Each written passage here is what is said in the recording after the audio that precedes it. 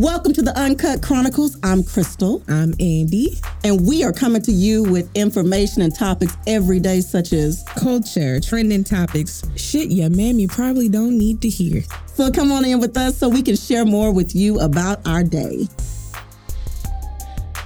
Hey, everybody. I'm Crystal. I'm Andy. And we're here to have conversations that shit your mommy just can't hear. Welcome to the Uncut Chronicles, where we talk about all kind of really dope shit. So today, what we talking about, Andy? All right, let's get into it with Jeezy and Nia's interview. Now, we're a little late on this, but we had to talk about it because first listen, first couple clips, I was like, oh, you done lost your motherfucking mind, Jeezy. You done lost your motherfucking mind. And Nia, you going too soft on Jeezy because where's the accountability here with Jeezy? But then I had to take a second listen to the interview, like get out of my feelings, get out of my bias about Jeezy and really listen to the interview. And I was like, you know what? I'm sorry. There is some trauma there. And we both mutually agreed off air, he is trying. He is. Okay, here's the thing. I feel like there's some deep mom trauma in there because his mother, there was a lot of struggles with that relationship. I feel that has poured into his relationships with women. I think that happens to anybody. It can be women with a father. Anybody's had trauma with a certain type of person may struggle with that demographic of people.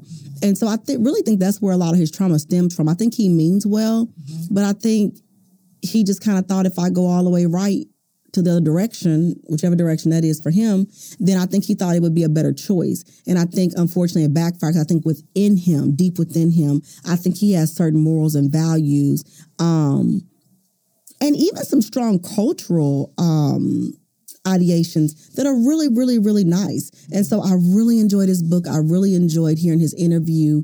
Yes, he's flawed like we all are, but he's trying. He really is. And I think it didn't work out. And I commend him on backing out early because we don't have to spend all day in the wilderness. We can lead it because, what we need to be out here starving and hungry for. So if it's not working, it's not working. I'm not saying abandon everything quickly, but I think that if it wasn't working to the degree that it sounds like it wasn't working, then why should you stay longer? And that's kind of like the point Nia was saying. When do you know it's time to walk away? And, they were, at first it was like, if you love each other, you're going to heal and y'all going to want to do this. I'm like, y'all also have to understand, and that's something I had to learn personally, and I'm still learning. Love ain't a fucking enough, okay? Love is not a fucking enough. It's never going to be enough. It's not. It's nice. It's nice. But I think me and you had this conversation before. Like, when you're it's a choice. It's a choice when you're in relationships. It's a choice. I make a choice every day that I'm going to wake up and I'm going to deal with your crazy ass shit. It's a choice. I love you through your good days. I love you through your bad days. But I'm making that choice every day. But what's the hard, firm line in me making the choice when the choice is no longer the best choice possible for everybody involved? And I think that's what Nia was trying to get at with him, where it's like, enough is enough. Like, okay, I'm making a choice every day, but what choices are you fucking making? Mm-hmm. And I think that's also why I say, love isn't enough either. And even sometimes with the choice thing can sometimes not be enough because we are so finicky as humans. We are so finicky. One day I can make the choice to love you. Next day I'll be like, your breath kind of smelled weird that day, and that gave me the ick, and I ain't like that.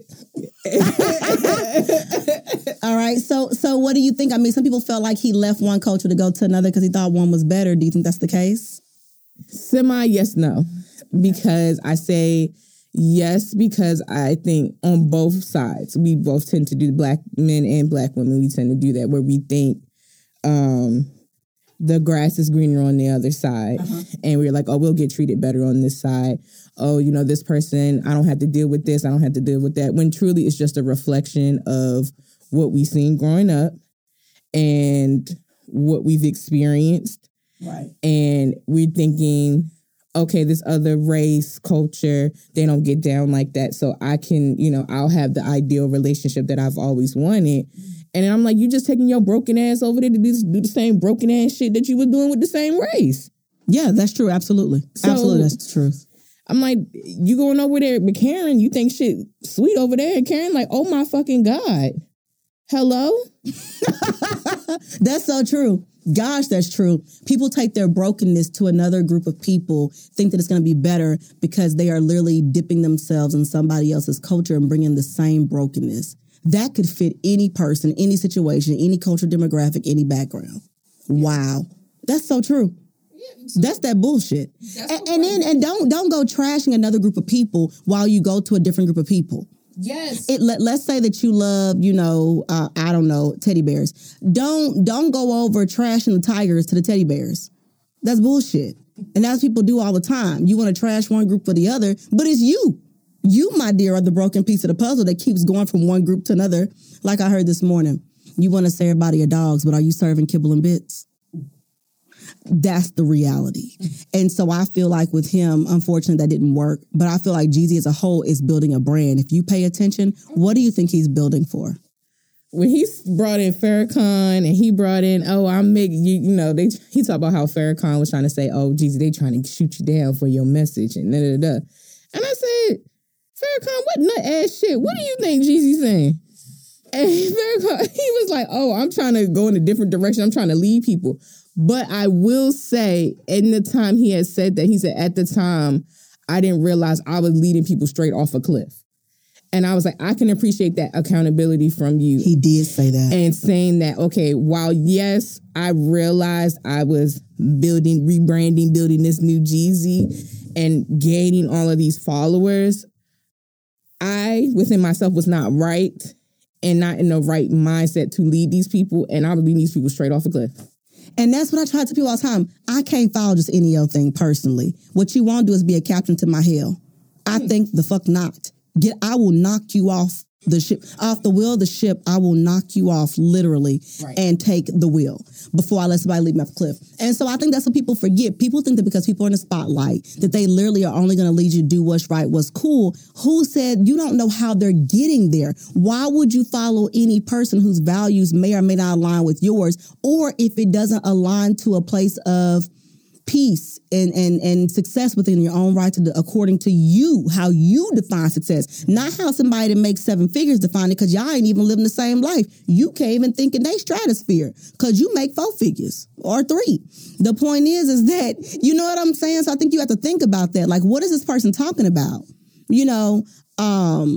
That's just kind of how I see it. And so I feel like that was so bold of him and honest of him to say, I was leading, and he did. He said, I was leading everybody just straight to the brinks of the unknown.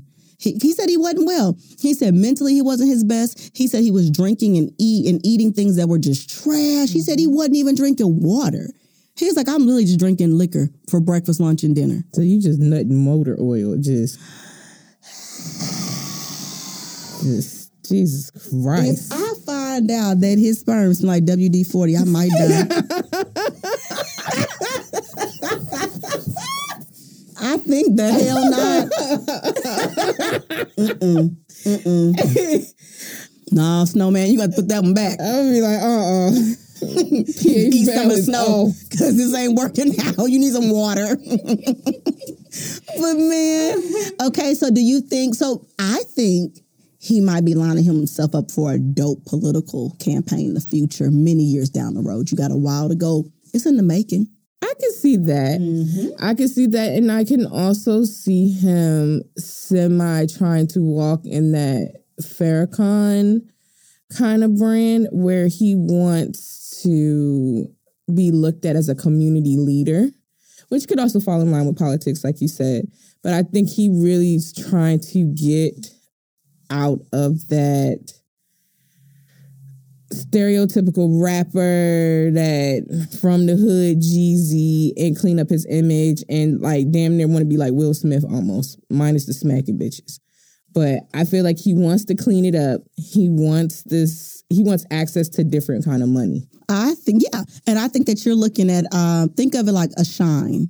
You know, how Shine went from rapping to politics. Think about how the gentleman from the Central Park group, how he ran for office. And like, think about how all those people over time have slowly begun to take the imagery of community and politics and flip it on its head. He's slowly doing that, writing the book, clean up his rapping, clean up his health, talking about family, being real honest, getting out there. He's slowly building an in a very beautiful way. And I think there's something to be said for that. But I think that Nia did an amazing job of having a very candid conversation with him about life. And she, too, was honest by herself, because people try to paint Nia Long as this apple pie, America's kind of princess of the film industry, especially during a time where we didn't really have one. She was it for us, and it was beautiful. But I think she's telling y'all, listen, I didn't grow up eating no apple pie.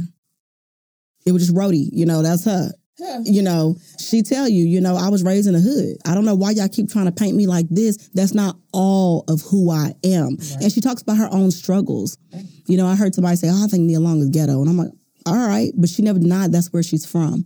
I don't think that she's ghetto. I think she's just really down to earth. And sometimes you catch her slipping. She going to tell you what she really thinks. Mm-hmm. And I don't know if that's always a bad thing. No, I don't think it's a bad thing. And I think that also comes from the narrative people love to create. You know who it almost reminds me of like Chloe and Hailey Bailey, and how we make Hailey this more like emphasized, like, oh, Hailey would never do that. Hailey would never say that. Oh, Hailey is such this angel. She would never do this. Y'all, Hailey is ghetto as fuck. Why do you think her and DDG are together? They are both Aries. They are menace to society. Like, I don't know why everybody tried to paint Hailey. And I think that also came from her branding with her being in The Little Mermaid. So they tried to make her more innocent and docile. And Hailey will cuss a motherfucker out. I think she's 10 times worse than Chloe. Probably. The only difference is Hailey just ain't showing her ass. That's the only difference. That's true. And she's not really sexualizing herself. This is true. And that's the only difference between the two. But if I was really scared of any of those sisters, it would be Hailey. It would be Hailey. Chloe don't put no fear in my heart, but Hailey, I would probably think twice about. And I feel like people kind of do that to Nia, where they trying to make Nia this good girl, and we try to paint her to be like, oh, Nia, you hear it in the rap songs. Everybody wants a Nia Long. Yeah. Well, do we know what comes with Nia Long?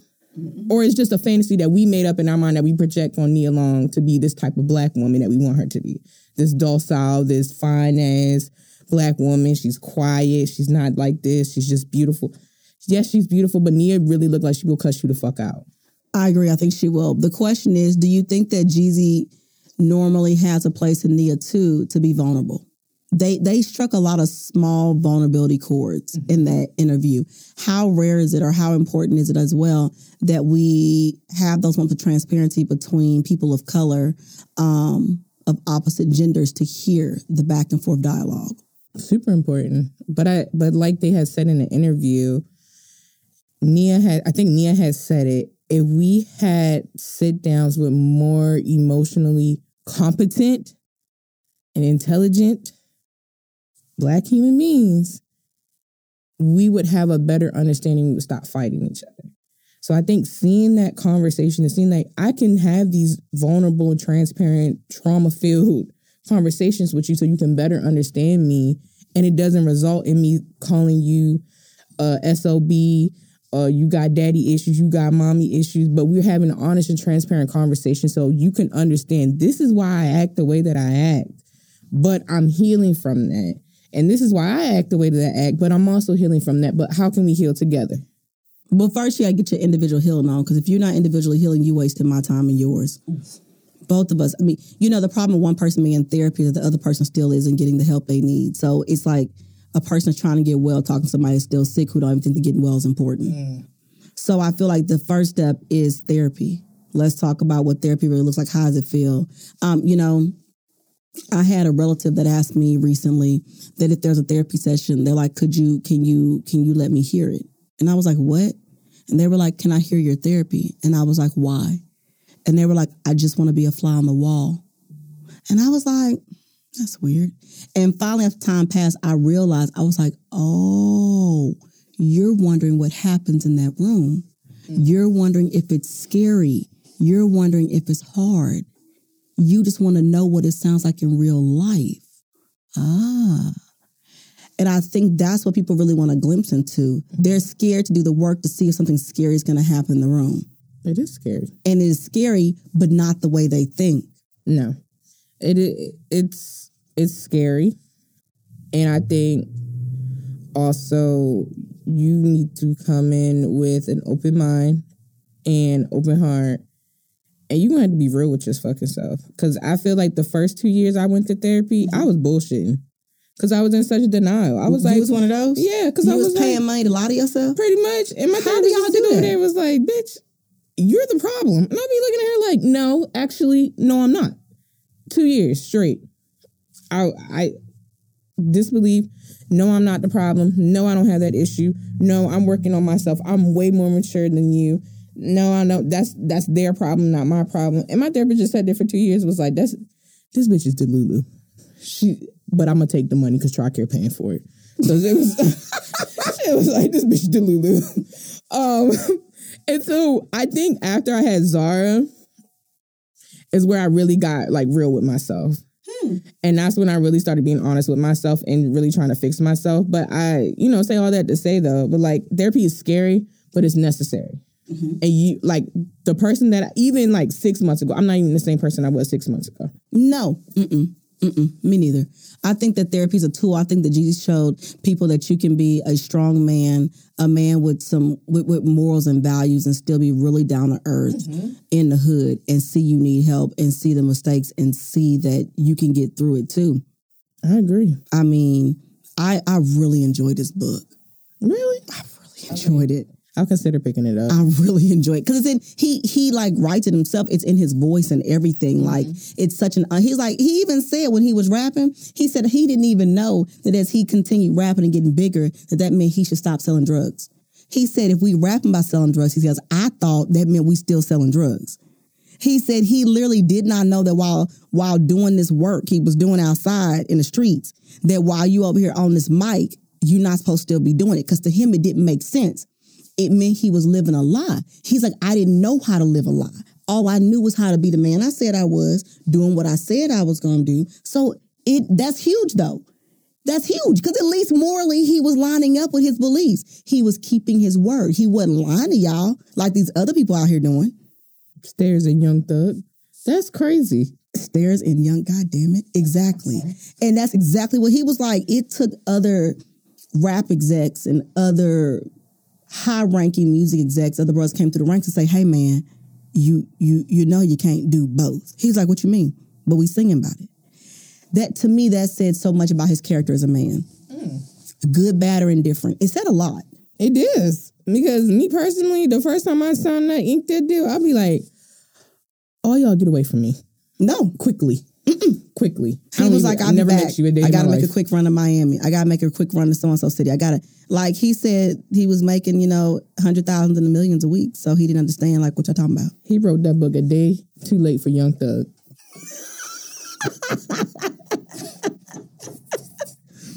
Oh my gosh. What do you think it's like to be in relationships with people like that? As someone who has been in a relationship with somebody like that, that is terrible. It is a living nightmare. And I ain't gonna lie, it's a little fun. But it's a living fucking nightmare. What part of it? Everything. Because I think at some point when your frontal lobe starts developing, you like, something is not right here. And you kind of like, you can't quite put your finger on it because your frontal lobe ain't all the way there yet. So you like, I can't put my finger on it, but something is not right here. Listen, I knew the game wasn't for me one time. I went on a date with this guy. And then we rode in his car. He had dope old school, too. I loved it because I love cars. Anyway, and he was like, hey, can you hold this for me? He had something in his hand. I didn't know what it was. I saw a little baggie. He's like, can you kind of keister this? I was like, what you say? What you mean? He said, just hold it right here unless somebody get pulled over. I said, let me tell you something. You don't know me like that? And I will sing like Aretha Franklin's Canary up in here. I'll tell everybody your secrets. Don't you stop the car. I decided that day the game wasn't for me. I wasn't taking a charge for nobody. It was Sprint calling me with that $50 phone bill from jail. And I said, hello?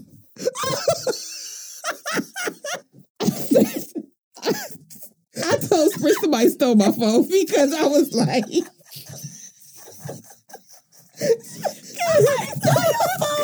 For $50 jail call.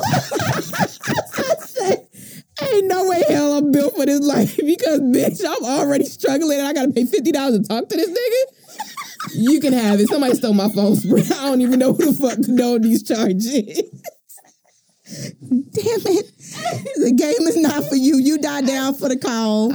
Your middle name is not Suki. Clearly your name is not Sexy Red. Don't fucking not call for you. me. When you get locked up, just go ahead, write the letter, let me know you locked up, and then we can leave it at that. Because, baby, I'm not paying them charges on the fucking phone. Oh, my goodness. Y'all, we got to do a part 2. I am Crystal. And I'm Andy. And we appreciate you stopping by the Uncut Chronicles where we keep it live and, uncut. All right, y'all. Now, don't let that nigga blow up your cell phone, okay? Just lie and tell him that somebody stole your phone. Peace. The Uncut Chronicles is part of the Breaking Ice Building Bridges community podcast platform brought to you by Possibilities.